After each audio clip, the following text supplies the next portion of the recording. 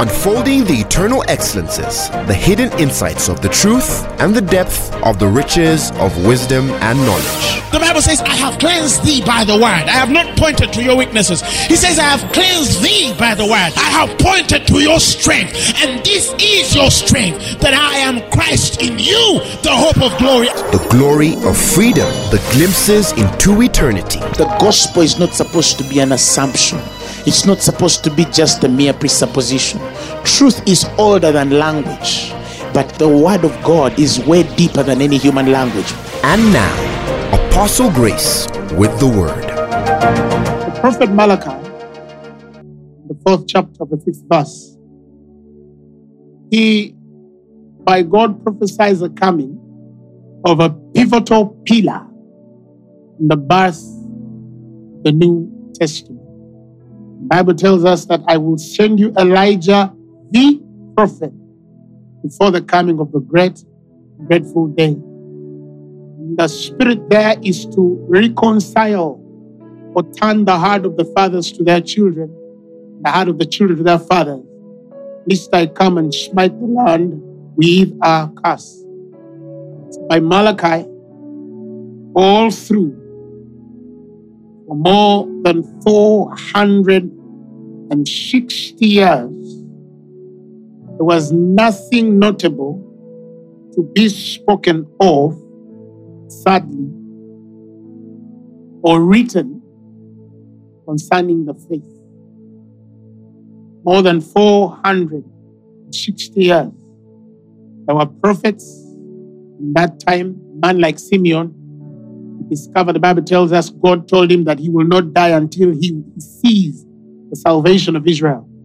There were priests, there were ministers, but God did not deem it relevant to write something in that more than 400 period between the last prophecy of Malachi and the Gospels of Jesus Christ. In Luke chapter 1, a story is given of this man that Malachi prophesies about towards the end of all prophetic oracle like we know in the Old Testament. And God appears to a couple, a priest named Zacharias and his wife Elizabeth.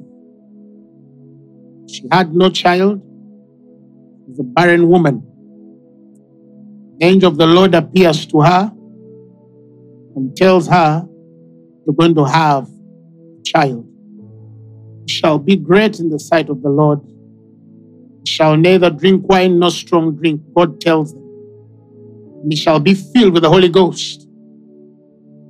And from his mother's womb, he tells Zacharias, as he had told Elizabeth, that you're going to have a child. One filled with the Holy Spirit. And this is the one which comes in the spirit of Elijah. The Bible tells us in verses 17, he shall go before him in the spirit and power of Elias, which is Elijah, to turn the hearts of the fathers to the children. Remember that? Which was spoken of in Malachi, to turn the hearts of the fathers to the children, as was spoken of in Malachi. But I want you to look at this. In Malachi, he says, and the children to their what? Fathers. In Luke, he says, to turn the hearts of the fathers to their children. You'll expect him to say, and to turn the hearts of their children to their fathers. No, comma. And the disobedient, he says, to the wisdom of the just. And he says, to make ready a people prepared for the Lord. So who does he turn to the wisdom? It is the disobedient, which are the children. Praise the Lord Jesus Christ. Remember, God the Father is the Father from whom all fatherhood derives its name and carries its identity. And we are sons and daughters of the Most High. Now, the Bible speaks of turning the disobedient to the wisdom of the just. to make ready a people prepared for the Lord. Allow me today to teach something concerning the wisdom of the just. This is something I've been speaking about in a few sermons, thrown a few lines here and there, and intimated a few concepts as was relevant in the sermons where I preached whatever I preached. But I had never really gotten time to unpack all the moving parts of this wonderful mystery called the wisdom of the just. To turn the disobedient to the wisdom of the just.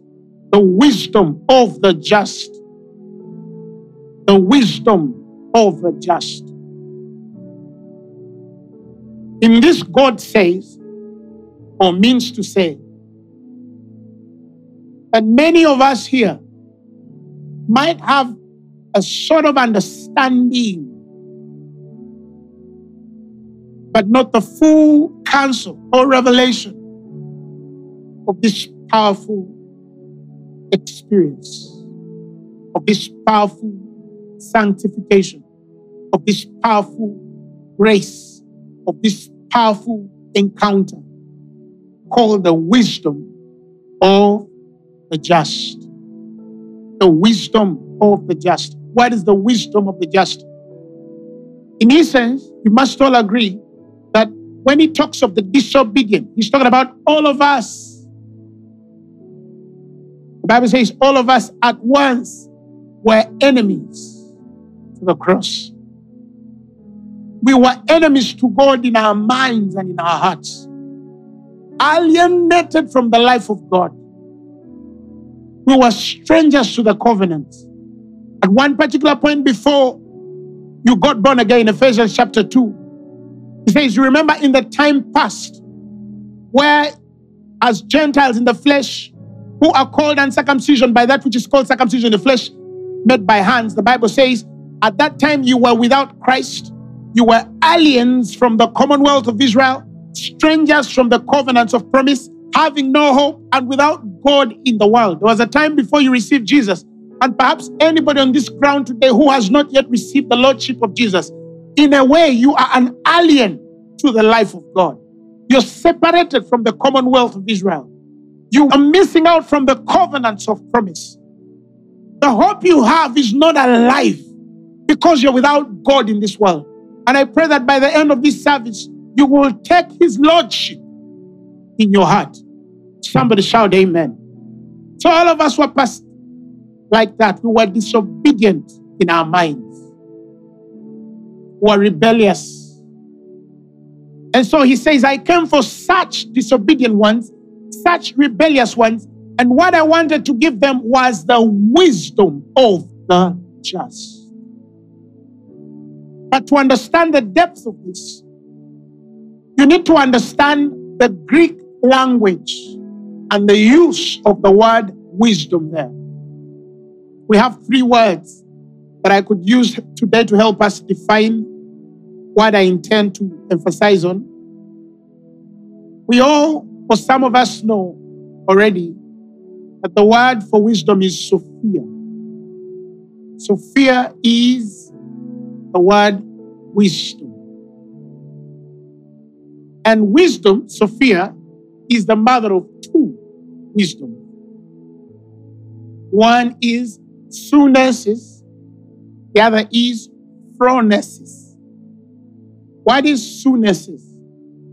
Sunesis is the critical faculty in the understanding of a man that helps them reconcile truth, that helps them connect dots, that helps them interpret divine oracles, not at the speed the normal human being is able to understand, but at the speed the Spirit of God is able to give you. Because the human mind thinks or works differently from a mind working under the Spirit of God. The Bible says that I serve the law of God with my mind. That is why you could have a vision in a dream, and that vision takes place in about 5 seconds. But in trying to narrate it, you find yourself speaking about it for 20 or 30 minutes. Yet that vision in your mind was 5 seconds. But when you wanted to put language speech to this. You could not articulate it in the seconds by which your mind received it in the vision. Your spirit received it in the vision. Sunesis is that critical faculty that alerts your spirit to connect to the will and purpose of God when you need to connect to the will and purposes of God. It alerts you. It awakens you. If you like, it switches you on to know what to do and how to do it. Somebody shout amen. And then we have phronesis. Phronesis is the wisdom that allows your mind to define the action, the intervention, the application in whatever circumstance you're going through. It's the wisdom that tells you what to do. Phronesis is practical wisdom. Sunesis is interpreting. Phronesis is the practical version of wisdom. It's the practicality of things. To think and interpret a thing right does not mean that you know how to execute it. Joseph, at the dream of Pharaoh, by sunesis, knew what Pharaoh dreamt and its meaning. But it's one thing for him to know the meaning, and it's another for him to have the wisdom to help Pharaoh interpret by investing for a harvest in the times of plenty and storing up food enough for the time when the famine comes. And Pharaoh tells Joseph that I choose you to take this responsibility because I see no man discreet, wise, and with the Spirit of God enough to execute. Remember, Joseph had told him, get a wise man, get a discreet woman, get a man in whom the Spirit of God is, and set him over this to execute what I have just interpreted. What Sunesis had given you, get a man with phronesis to execute. And Pharaoh tells him, I know no man. There is no man in whom I see the Spirit of God. So he tells Joseph, take over this responsibility. How do we know that it took the Spirit of God to work through Joseph? Because Scripture tells us when famine hit, it did not hit Egypt. It hit the whole world. It was only in the phronesis working in the mind of Joseph, the practical wisdom working in the mind of Joseph, to know that if we are growing as Egypt, we're not growing for Egypt, we're growing for the world. And the story goes that at the end of that famine, Egypt was one, if not the richest nation on the earth because they sold food. Men had money, but they did not have food. Nowhere else was any prophet warned of the coming famine except the man on whom the Spirit of the Lord was in the prison. That is the man that God used to make Egypt wealthy. I learned by Joseph that God can use one man to make a nation wealthy. One like this. One. He can get a brain among the millions and just say, with this one, I can take this nation from a third world to the first world. It is possible. Tell your neighbor it is possible. So you see the difference? Sunesis, critical faculty. Phronesis, practicality, intervention. How do I apply what I have understood by sunesis? Now, back to Luke 1:17. He shall come before him in the spirit and power of Elias to turn the hearts of the fathers to the children and the disobedient to the phronesis of the just. To the practical wisdom of the just. To the wisdom that knows what to do of the just.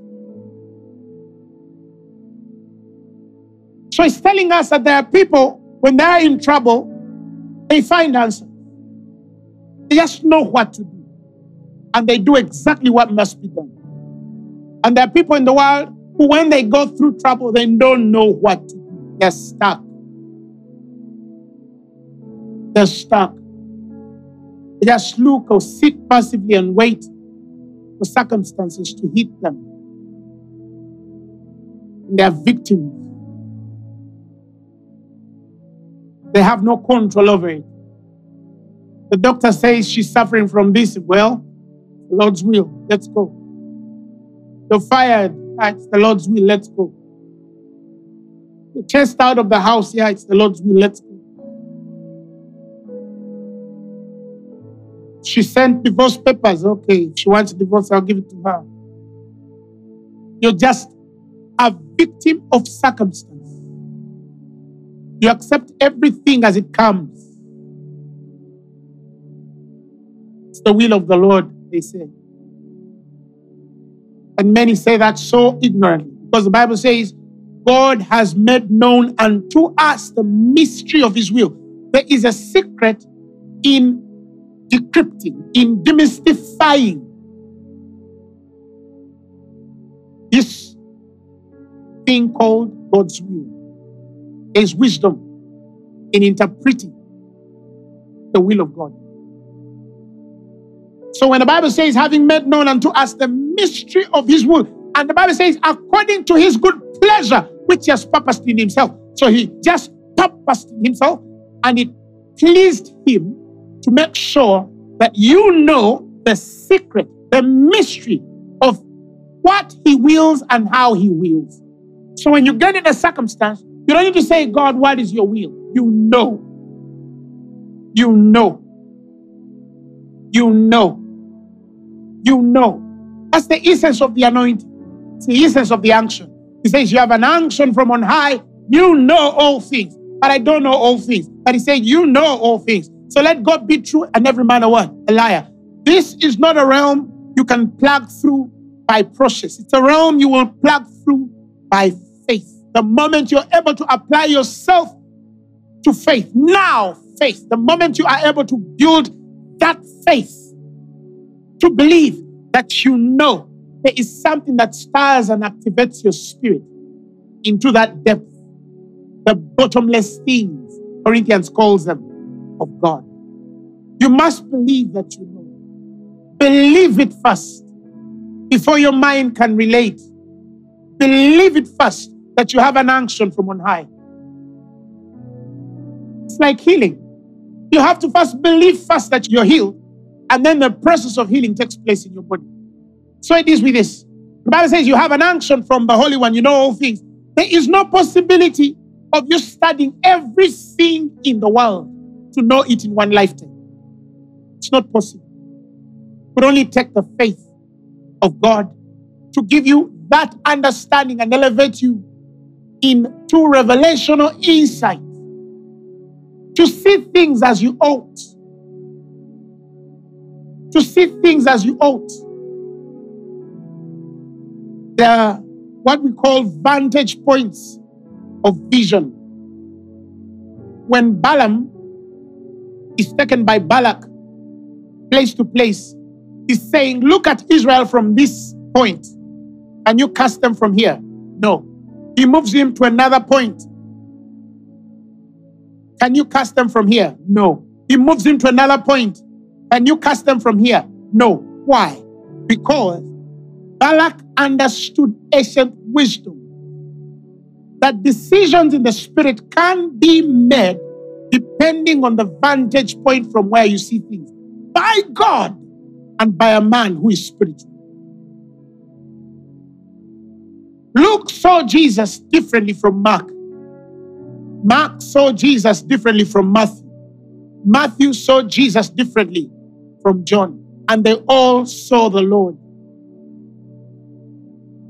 Somebody shout amen.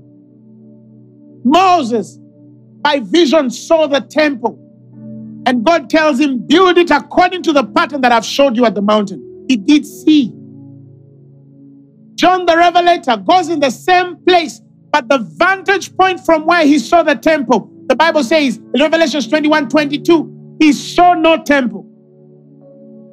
And two men could disagree and say, no, you saw a temple. I saw a temple. Now I don't say, no, there was no temple. No. There was a temple. No, there was no temple. But it says, for the Lord God Almighty and the Lamb are the temple thereof. That means God removed the skin that Moses saw for John, and John saw plainly that this temple Moses saw was really the Lord God and the Lamb thereof. So, it's not necessarily that where you see things from is where really everything is. You could see from a lower realm. You could see things from a lower dimension of thought and interpretation. But I make you right. No, that's just God ministering to you from where you are, because He's a merciful God.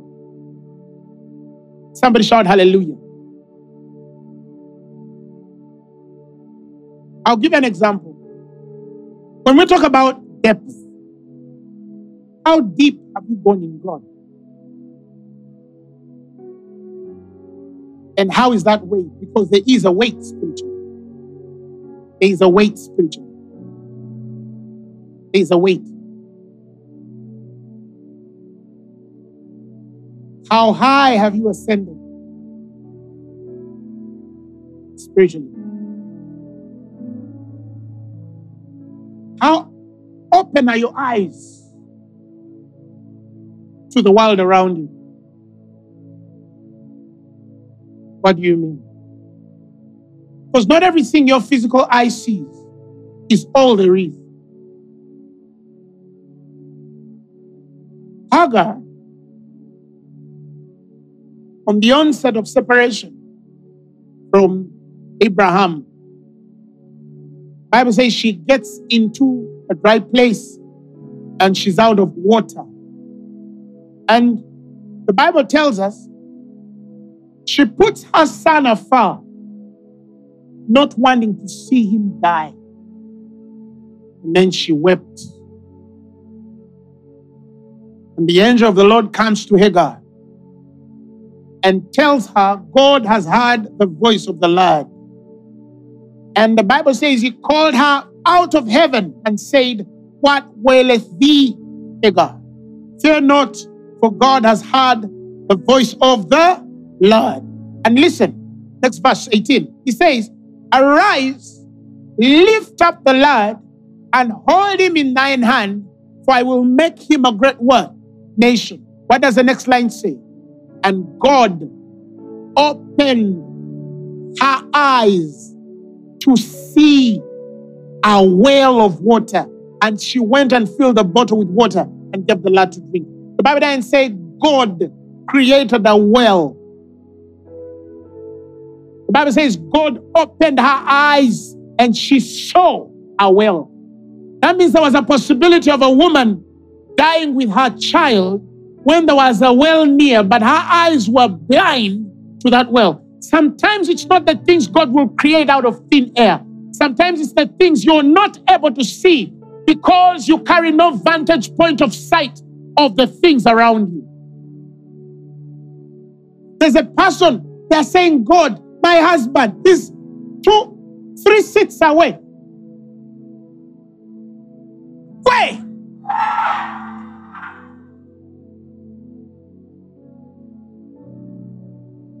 Somebody's saying, I've been looking for a job. I'm tired of applying. But the person who is looking for your talent is 2-3 stairs away.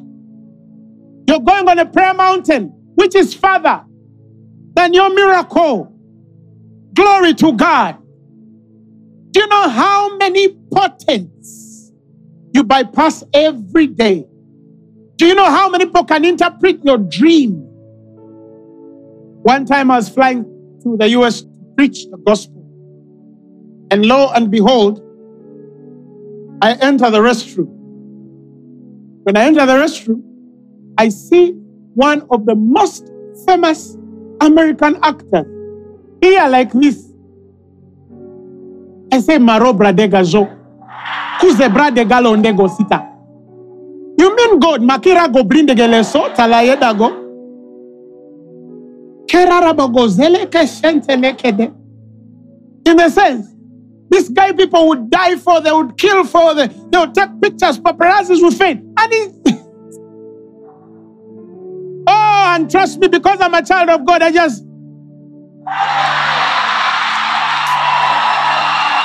I'm the famous one. Come on, somebody. The Bible says you're the light of the world, and city set on a hill. Oh my God, I didn't faint. No, I said, hey, man. I said, hey. He greeted me first. I said, hey, man. I said, hey. But some of you, oh my God. No. It's not pride. It's not pride. Kings shall come rising, 'cause you are favored and grace. You see, they shall come to your rising. Gentiles shall come to your light. Strangers will serve you. So he, in actual sense, he met me. You're a written epistle known and read by all men.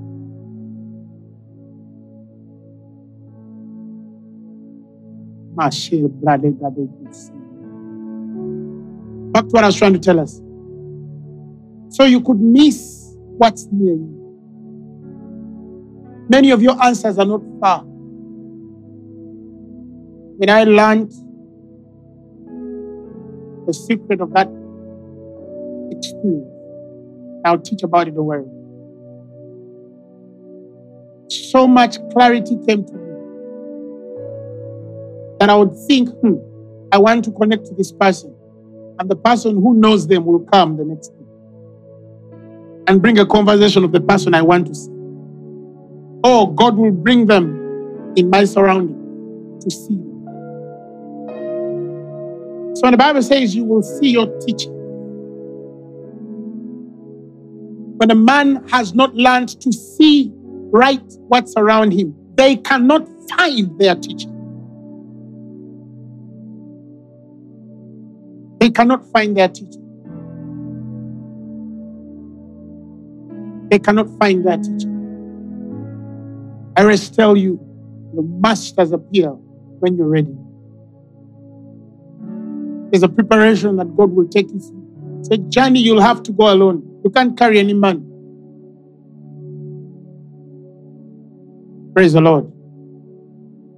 Back to what I was trying to tell us here. When the Bible speaks of the phronesis of the just, the practical wisdom, determining the mode of action because you have seen the end in sight. Phronesis. A man is blind and Jesus walks to him. He could simply lay hands, but he chose to spit on the ground and make something out of his spittle. The Bible tells us he puts it on the man's eyes. Now, many people just see him spitting on the ground, make something out of that, and then puts it on the man's eyes. When you read the Bible says, anointed the eyes of the blind. There's a difference. Phronesis here was not just putting spittle and dust on a man's eyes. He anointed the man's eyes. He chose to anoint with the ground this spittle. You understand what I'm saying? The man saw. He could have done it anyway. But phronesis is the true and full experience of the liberties that we have in God to manifest His glory. Phronesis is the liberty.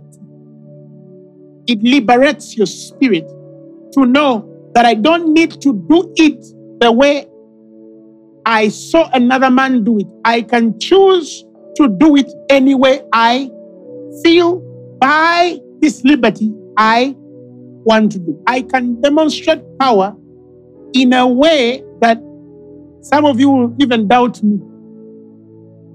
Not because I'm wrong, but because I know that I'm free to do it. I don't need to do so much because I have tested that liberty. I can impart something on a person by simply looking at them. I can impart something on somebody by pointing at them. I can impart something on somebody by even thinking of them in my mind. Are you following what I'm saying? I can pass power on somebody by just mentioning that there's many ways this liberty can and will perform. That is why if you've been around me healing the sick, I'm one of the most effortless ministers when it comes to healing the sick. I say, blind eyes are opening in Jesus' name. If you have a swelling, touch where it is, it has gone. That's phronesis. Because there's another way I could have done it, and by the time I'm out, I'm sweating. But if because I carry the liberty to do that, I can still do it in the simplicity, yet with the power. So it is with many things. There are many things I, by the grace of God, am able to control. Practically, without so much effort, since I discovered this. When you learn this, you will move many things with your spirit. You'll command many things with your spirit. You'll sit in seconds and change the hearts of people because you are aligned to truth and God's will and purpose. This is not something that is an occasion of the flesh. It's not something that you do to show off. It's not something you do because you know that you have it. It's something that needs and requires a lot of discipline spiritually. Because you are as free as you are bound by God. You are as free as you are bound by God. It's an apprehension. Paul says, not that I've attained, but I seek that I may apprehend or catch that which you apprehended me for. Paul is not preaching the gospel out of a wishful thinking. He said, necessity is laid upon me. Woe unto me if I preach not the gospel. There's some sort of thing that arrested him. He's a man without choice when it comes to preaching. Yet, he's free. So God has to get you first and bind you to himself before that liberty is demonstrated. Because it is dangerous to have it carnally. You can destroy so much. You've understood it, amen. Now let's go back to what I was trying to tell us here. Let's first understand this thing called just. I'll come back to phronesis. Wisdom of the just. Just. When you became born again, something remarkable happened to you. But I think many people understand here, but not many of us have conceived an experience here. It's one thing for your mind to know something. It's another thing for you to carry the full experience, the full counsel of that reality. When you became born again, you were justified by God through faith. You were made the righteousness of God through faith. Romans says, being justified freely. In fact, earlier it says, but now the righteousness of God without the law is manifested, being witnessed by the law and the prophets, even the righteousness of God, which is by the faith of Jesus Christ, upon all and to all that believe. Upon all and to all that believe, for there is no difference. For all have sinned and come short of the glory of God, being justified freely through the redemption that is in Jesus Christ. Justified freely. So it means when you became born again, you are not righteous because of what you did, what you have done, and what you're going to do tomorrow. You are righteous because you believed on the Lord Jesus Christ, who became the propitiation. The word propitiation there is perfect sacrifice for your sins. There is no other that will come for sacrifice. Only Jesus is the perfect one. And when he was sacrificed for your sins, when he was crucified for your sins, God declared you righteous. There is so much power in knowing that you are justified. Righteousness is the rightness of God. It's what makes you right in every circumstance. Now you have no fear that, oh, if I go to God, he might smite me. No. The Bible says, come boldly. Come boldly to the throne of what? Grace, that you may obtain what? Mercy, and find grace to help in time of need. Romans 8 tells you, for now there is no condemnation to them which are in Christ Jesus. For the law of the life-giving Spirit in Christ Jesus has set you free from the law of sin and death. When you go to God, you don't worry and say, oh, God is going to kill me, or I messed up. No, no, no. You come as you are, because now he sees you through the eyes of Jesus Christ as the justified one. That is why when Paul is writing, he writes to them as saints, to the saints in Ephesus. What have they done? Not according to works, but according to him that justifies the ungodly. The Bible says. Somebody say, I am the righteousness of God in Christ Jesus. Say it again. In Christ Jesus. The Bible says, Jesus has been made our wisdom, our righteousness, our sanctification and redemption. 1 Corinthians 1:30. It says, but of him, of God, are ye in Christ Jesus, who of God is made unto us wisdom and righteousness and sanctification and redemption. So you're redeemed, you're sanctified, you're righteous, you're wise. Somebody say amen. It's important to know this, because you will make a mistake and the devil will put you in the bed and tell you, you deserve death. You don't even deserve to cross that road. A cow will kill you. With this thing you've done, you'll choke at night, because Satan has ways of putting guilt on you. Guilt on you. When Jesus came, he took away our guilt. He left us with a conviction because we need to live right. But he took away guilt because he did not come to condemn us. I stay convicted if I make a mistake to live right. But I don't carry that guilt because it has been taken away by the righteousness imputed unto me through faith. He carried our guilt. Isaiah 55. He was wounded for a transgression. He was bruised for iniquities. Give me the amplified version of that. He says, he was bruised for our what? Read, come on. But he was wounded for our what? And was bruised for our what? What was he bruised for? What was he bruised for?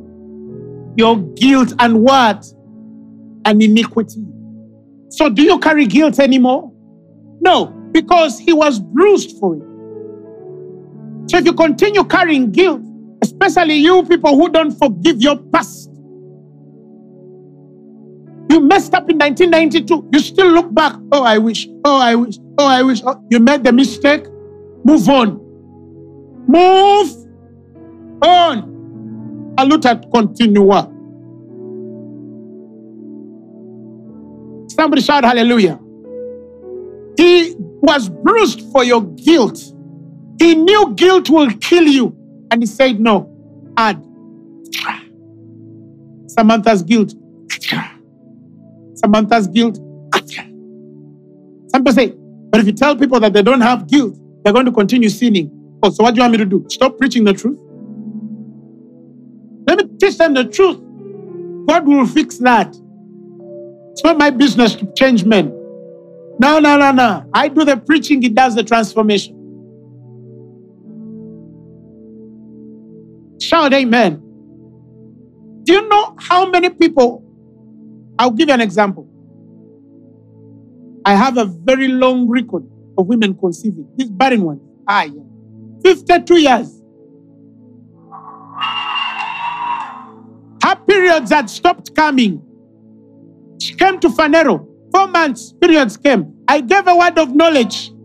Now she's 52. You're saying I'm 60. Fire! With God, all things are possible. Even if you're 70 and you say, I feel like a post I want to carry, just raise your hand and say, I take it. You'll see. But this is what I've learned. Almost more than 70% of the women I have prayed for, with whom God has given me a history, especially when He opens my eyes to see the cause of what shut their womb or what kills life in their womb. Many of them, 70% of many I minister to, are connected to guilt of the past mistake. When I tell them, forgive yourself, and I minister to them, they confess. The one of 52 was 15 years of marriage. I'm not saying her story is the same, but I just remember to tell you, 15 years not bearing child. You understand? But many of them who I minister to, I find that there's this thing that holds them from a mistake they did. And they never moved on. Some, even in conception, start to meditate the kind of children they will have. I think I'll give birth to a child like this. I think I'll give birth to a child like this because of my past mistakes. And they do, because they open the door. They open the door. They don't know that there are people who have done worse than they have, and they still had God first. Every time we preach this, a certain spirit comes up to say, we are telling people to sin. I cast that spirit.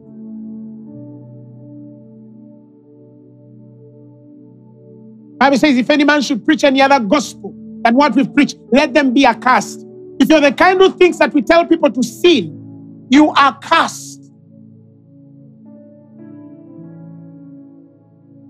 It's Paul's teaching, not me. He says, though we or an angel from heaven preach any other gospel that we have not preached unto you. Are you following what I'm saying? Grace does not teach a man to sin. Grace is the redemptive power that teaches us to deny ungodliness and live soberly in this world. Somebody shout hallelujah. Soberly, righteously, and godly in this present world. That one I've settled it. You have been justified through faith. And that righteousness came with a certain wisdom. The Bible says in Proverbs 2 verses 7, He layeth up sound wisdom for the righteous. The moment you became the righteousness of God, He sounded wisdom in your spirit. It didn't come as a voice, it came as a sound. Oh, did somebody get me? That's why in the New Testament you hear trumpets sounding and pipes piping. So the Bible says, but if you know not the meaning of the voice. So, sent a sound of wisdom in your spirit. Anybody who doesn't appreciate, embrace, understand the righteousness of God through faith does not carry a certain wisdom with God, especially phronesis. People who don't understand righteousness by faith don't know what to do when they're in trouble. That is why people under the law struggle most. The Bible says, for the law produces priests with infirmity. It produces priests with weakness. The law maketh men high priests which have infirmity. But the word of oath, which was since the law, maketh the Son, which is consecrated forever. That what does that mean? It means when you teach under the law, you'll always show weakness. The Lord has been witness with you. If you're a pastor and you're under the law, your church is in trouble.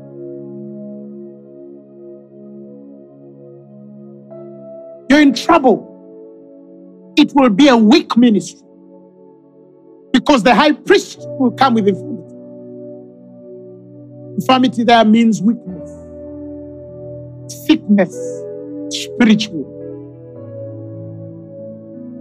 The moment you say, I am the righteousness of God, you embrace a certain wisdom. He layeth up sound wisdom for the righteous. He layeth up sound wisdom for the righteous. He layeth up sound wisdom for the righteous. When you understand that you are the righteousness of God, you start walking in phronesis. You know what to do when you're in trouble. If you're the kind who don't know yet, the problem is not you not knowing. The problem is in you not understanding the primal doctrine and embracing the divine grace of righteousness through faith. Who has understood it? So sometimes somebody says, I'm stuck. No, you're not stuck. You missed the stage. The Bible says there are people which are unskilled in the doctrine of righteousness. For they which take milk are still what? Babes. They are still babes. Hebrews 5:13. For everyone that continues, give me the Amplified Version. For everyone who continues to feed on milk is obviously what? Inexperienced and unskilled in the doctrine of righteousness, of conformity to the divine will in purpose, thought, action. Did you see that? In conformity, listen, to the divine will in what? Purpose, thought, which is sunesis, and action, which is phronesis. And the Bible says, for he is a mere infant, not able to talk yet. What does that mean? Spiritually, even though physically you have good words, spiritually you have no power. Even though physically you have those strong semantics that you borrowed from a person who knows how to pray. You know, if you are raised, for example, from a praying family, or probably you follow those YouTube praying people, you learn a language of people who pray. And then they hear you praying and they say, bah, this sister can pray. But she can't even parent. She has no answer to her rent problem. But when she starts praying, oh my God, the semantics, the idiosyncrasies, the nuances, come on now. The spiritual vocabulary. She drops things and you're like,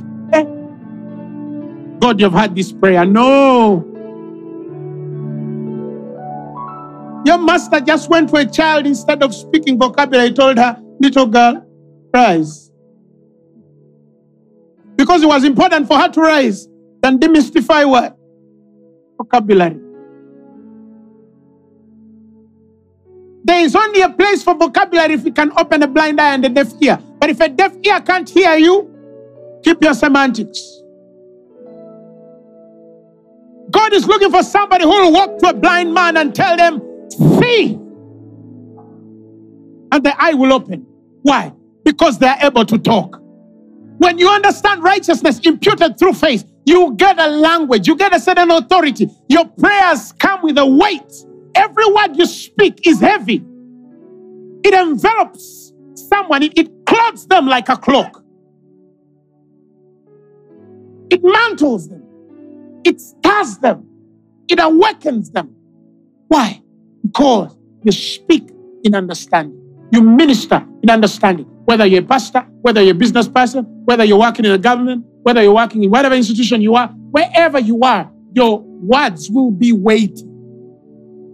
They'll be heavy. Why? Because that wisdom comes with great power and authority. If you look at a man like Nelson Mandela, what do you remember him saying?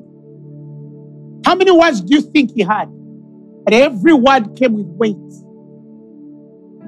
Every word came with weight. Because God put something special in his life. He was not a mighty poet. And every word came, even if he spoke it simply, it caused your mind to think. Selah, ponder, contemplate deeper than what has been spoken, because it comes with more weight than the words that have been spoken. That's why in the Bible you have Selah. Ponder through. Think what is not spoken, because that's the weight of divine thought. Now, you look at a portion of scripture, for example, let me give you a practice. In Isaiah, you read this famous scripture: no weapon formed against me shall prosper. Not everybody who speaks that portion of scripture can receive the grace and power it should come with it, because it has a condition. The Bible says, no weapon formed against thee, read, shall prosper, and every tongue that shall rise against thee in judgment thou shalt what? Condemn. The power to refuse anything to destroy you and to condemn every tongue that rises against you comes from a heritage as a servant of the Lord, whose righteousness is of God.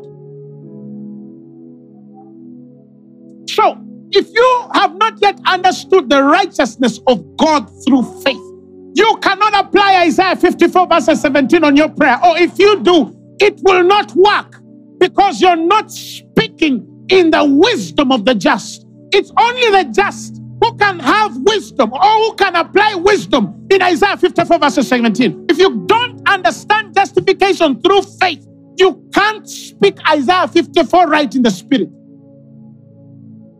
Who has understood what I just said? If you don't understand that I'm the righteousness of God through faith, Isaiah 54 verses 17 cannot come out right. In fact, if you're under the law and you read Isaiah 54, you'll sound like this. No weapon prosper. In judgment, condemn. That's how you'll sound. Unable to talk yet. Or even worse. But they're seeing you do like this.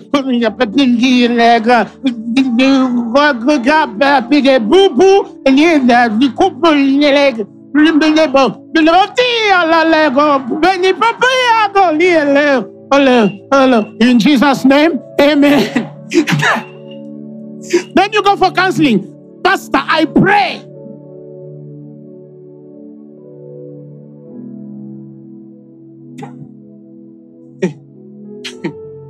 But when a man knows that the righteousness of God is upon them, they're justified through faith. When they say no weapon, they literally mean no weapon. The devil hears them say, no weapon formed against me shall prosper. And they can condemn any tongue that rises against them by a simple statement. Why? Because they have understood the righteousness of God through faith. Wisdom, the just. They know practically what to do. They know practically what to do. It gives you a certain mindset. You set your mind right because you're just. The Bible says the path of the just. See the wisdom of God. The path of the just is as a shining light that shineth more and more unto a perfect day. I love how the Message version says it. It says the ways of the righteous or the right living people glow with light. If you embrace righteousness, the righteousness of God, the Bible says your way will glow with light. And the Bible says The longer you will live, the brighter you will shine. So somebody asked me, but Phaneroo is growing every day. And it will continue. Why? Because it's the path of the just. No cheap talk, no dream can kill Phaneroo. Nothing. Nothing. Nothing. Don't be mistaken. Don't be mistaken. Don't be mistaken. Nothing. Nothing. I am the righteousness of God through Christ. I am the righteousness of God through Christ. I'm justified through faith. I have a right standing with God. I have a perfect plea. Are you following what I'm saying? The wisdom of the just, it sets your mind to know that tomorrow morning is better already. You might not have rent, you might not have a car, you might not have fees, you might not yet be married yet, you might have not yet seen your miracle. But the wisdom of the just will cause you to embrace tomorrow morning.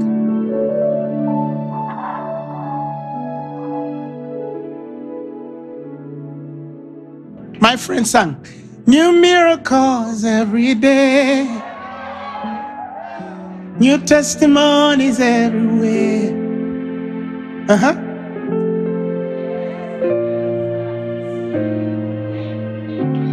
I know Jesus is taking care. That's a righteous man singing. Jesus is taking care of me. Oh, Jesus is watching after me. Jesus is taking care of me. I'm shining because He's taking care of me. That's the wisdom of the just. Tomorrow morning is going to be bright. Next year is going to be bright. 2024 is going to be bright. 2025 is going to be brighter. 2026 is going to be brighter. This is the wisdom of the just. Now, I don't care whether you have a generational curse of your grandmother's auntie. I don't care who bewitched you last Tuesday. I don't care who wrote a newspaper article. This is the truth. Wisdom of the just. Yes, things might come and shake you a bit, but you are the righteousness of God. You are the righteousness of God. This is to make ready a people prepared for the Lord. What are they prepared? For God to do His best in them, through them. Who has understood what I'm just saying? Who understands what I'm trying to give you today? Because you are the righteousness of God. The Bible says that the Son of Righteousness shall rise with healing in His wings. That means because you are the righteousness of God through faith, you cannot be sick.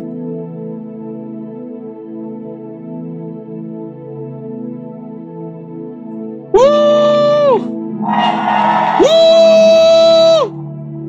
Let me read for you some portion of scripture. My God, my God, my God. Romans chapter 8. Now we're talking about sickness, right? Let's talk about sickness or weakness, any weakness. Verses 10, Romans 8:10. If Christ be in you, the body is dead because of sin, but the spirit is life because of what? If Christ is in you, you could have diabetes because of sin, but the spirit is life because of righteousness. You could have HIV because of sin. You could have cancer because you are in a carnal, fleshly body. But it says, but the spirit is life because of righteousness. But if the spirit of Him that raised Jesus from the dead now resides in the inside of you, He that raised Christ from the dead shall also quicken your mortal bodies by the spirit of life, which is with life because of righteousness. Hallelujah, glory to God. Verses 12, therefore, you're not a debtor to the flesh. You know what that means? It means even if your body feels the swelling, you don't have a debt with it to respond to the swelling. You can ignore it and say, I refuse, because I'm the righteousness of God in Christ. Sitting up, Banja, I don't have a debt with the flesh. Your eyes might not see right, but you don't have a debt with blindness.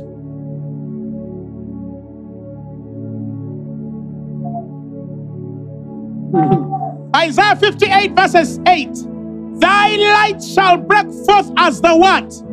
Morning. Listen. Thy light shall break forth as the what? Morning. Why? Because you're in the path of the just. And your health shall spring forth speedily. And thy righteousness shall what?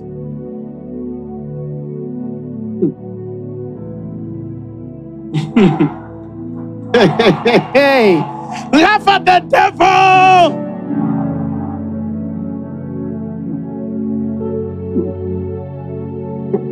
Tell your neighbor, I can't die early. In the mighty name of Jesus Christ.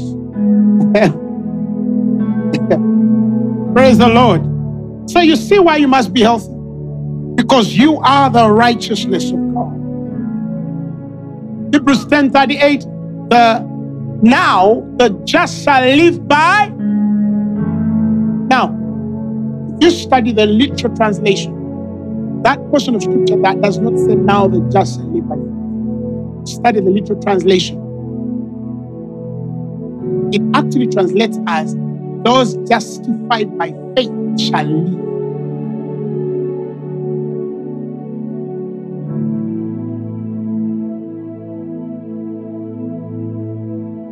Study the literal translation. It's those which are justified by faith, they shall live. That means everything they do will be alive.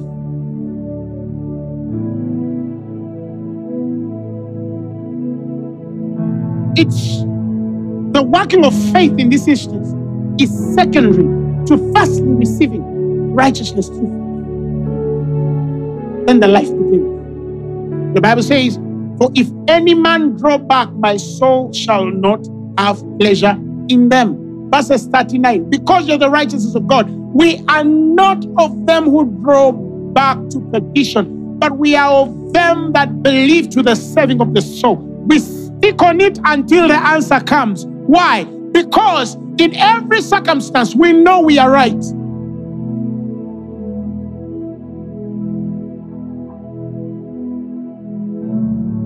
I know I'm right to say that I was healed by his stripes. I know I'm right to say that he became poor that I might become rich, that through his poverty it might be down to my wealth. I know I'm right to claim my victory. I know I'm right, thanks be to God, which always causes us, always. Why? Because we are his righteousness. There's going to be an always causes us to triumph and makes manifest the savor of his knowledge by us in every place. Why? Because you are the righteousness of God. So if you say, I am healed, God says, you're right by Christ. Wisdom of the just. If you say, I am sick, then you lack the wisdom of the just. Men which are righteous by faith can't say, I am sick. It can't be in the same sentence. I have failed. This marriage is normal. My child is stupid. You can't say that. The wisdom of the just cannot allow you to say it, because the communication of your faith is effectual by the acknowledging of every good thing which is in you, which is in Christ Jesus. Oh, give the Lord a mighty hand clap of praise. Shout hallelujah.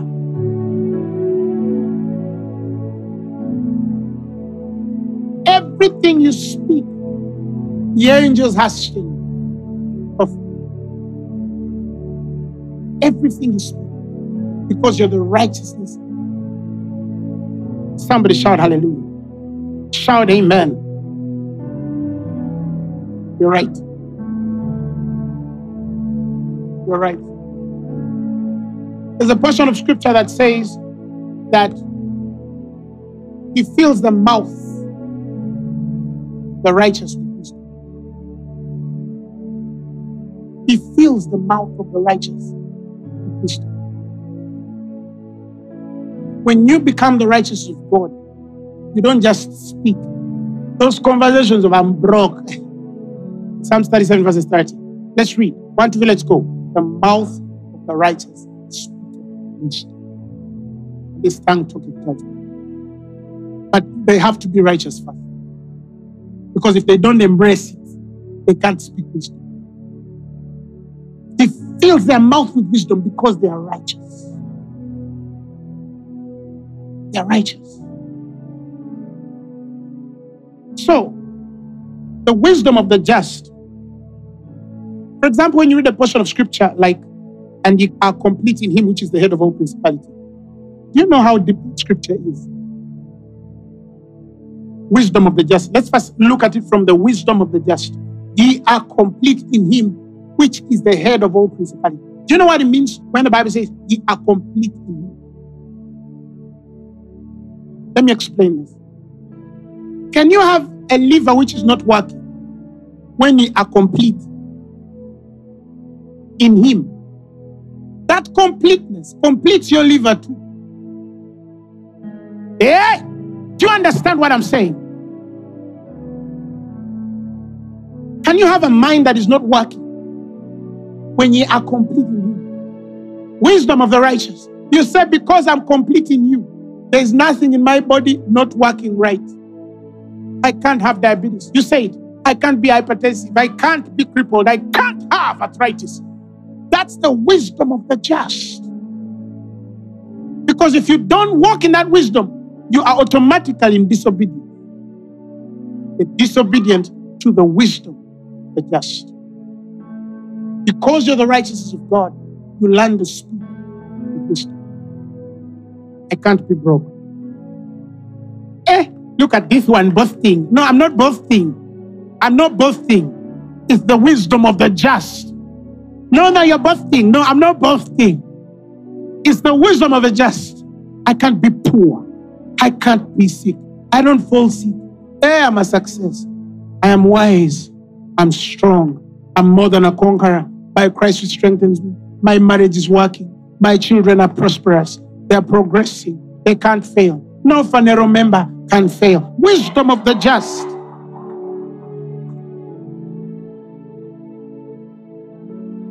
I'm a success.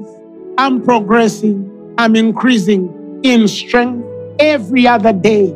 Glory to God. The glory of God is upon me. His countenance shines on me. Wisdom of the just. The mouth starts to speak only. Because if you want to understand what I just said, understand this.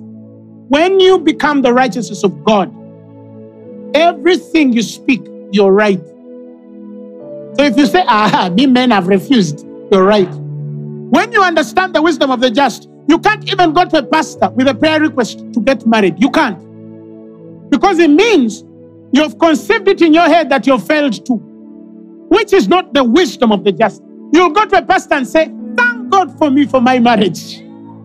You'll not go to a pastor and say, I am sick in my stomach, pray for me. That's not the wisdom of the just. You'll go to a pastor and say, man of God, thank God for me because of my health. Wisdom of the just. Thank God for me for my promotion, even when they've not promoted you. Thank God for my new job when they fired you yesterday. That's the wisdom of the just. Hey.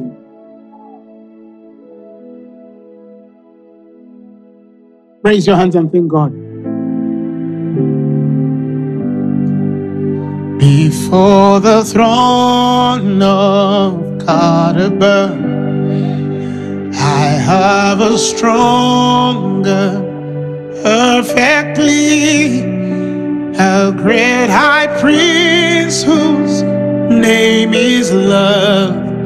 Whoever lives and bleeds for me, whoever lives and bleeds for me.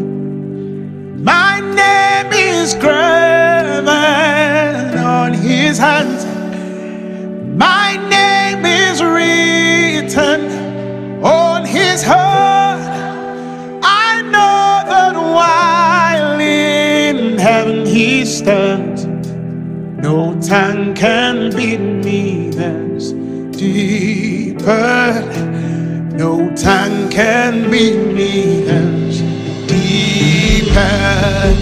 When Satan tempts me to despair, tells me of the guilt within, of what I look and see him there, who better than to own my sin, who better than to own my sin, because the sinless Savior God, my sinful soul is counted free, for God the just is satisfied to look on him and know me, to look on him and know me. I love the next verse. Behold him there, the risen Lamb, my perfect, spotless righteousness, the great unchangeable I am, the King of glory and of grace, the King of glory. Sing the next verse.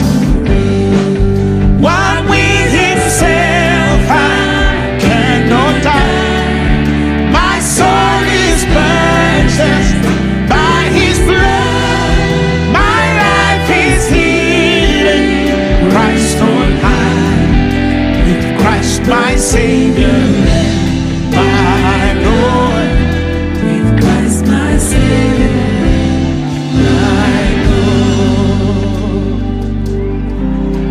On Christ the solid rock I stand. All other ground is sinking sand. All other ground is sinking sand. Verse 1. My hope is built on nothing less than Jesus' blood. Listen to your confession. I dare not trust the sweetest friend, but wholly trust in Jesus' name. Oh, Christ the solid rock I stand. Oh, I don't know whether you know what's happening in hell now. Oh, lather brown is sin. Next verse. When darkness seems to hide his face, I rest on his unchanging grace. In every high and stormy gale, my anchor holds within the veil. Oh, Christ the solid rock I stand. All other ground is sinking sand. All other ground. I love the next verse. Listen. He's of his covenant, his blood support me, the whelming flood.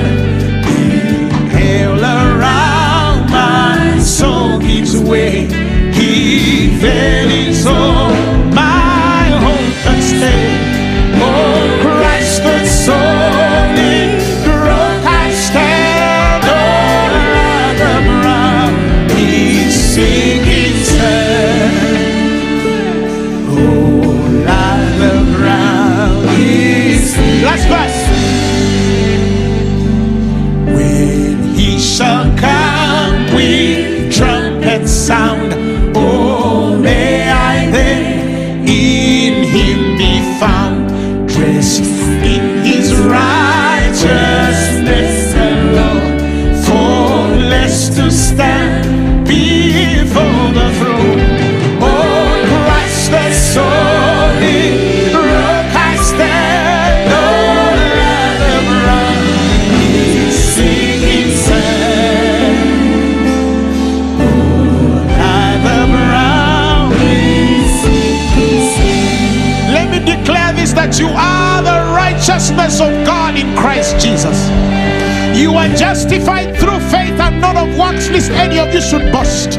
And because of that righteousness or justification through faith, the wisdom of the just is upon your lives.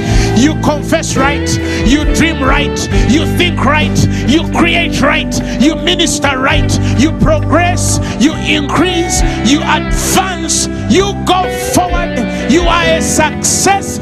Nothing can frustrate you, nothing will slow you, nothing will kill you, nothing will drag you, nothing will choke you. No weapon formed against you shall prosper, and every tongue that has raised against you, you judge in the name of Jesus. You condemn in the name of Jesus. You are more than a conqueror by Christ which strengthens you. Greater is he which is in you than he which is in the world. Be of good cheer, little children, for ye have overcome the world. This is the victory that overcometh the world, even our faith in this world. While you're still around, while you're still alive in this world, you will not fail. Give the Lord a amalgam of praise.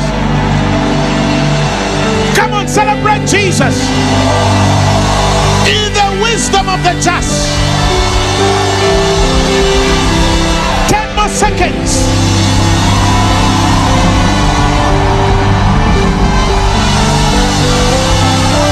You're free. Whoso the Son sets free is free indeed. Sickness is far from you. Poverty is far from you. That swelling disappears. Your lungs heal. Your blood heals. Diabetes goes. Pressure goes. Blind eyes see. Cataracts dry. Deaf ears heal. Asthma dies. In Jesus' name. Amen. If you are here and you have never received Jesus, what are you waiting for? Today you say, I want Jesus in my heart as my Lord and Savior. Today is the perfect moment. Repeat these words after me. Say, Father God, I thank you because you died for my sins and you were raised for my glory.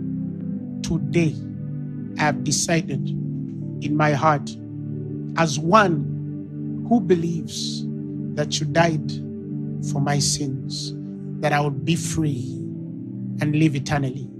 Today, I confess your Lordship over my life. I am born again.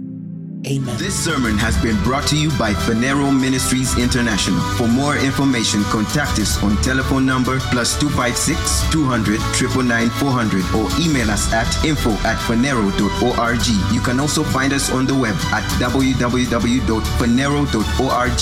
Follow us on our social media platforms on Facebook, Instagram, and Twitter. Subscribe to our YouTube channel at Phaneroo Ministries International. Or better still, feel free to join us every Thursday for our weekly fellowships at the Uma Upper Gardens from 5 p.m. to 9 p.m. and for our Sunday services at 9 a.m. and 11 a.m. at the Uma Multipurpose Hall. Phaneroo, make manifest.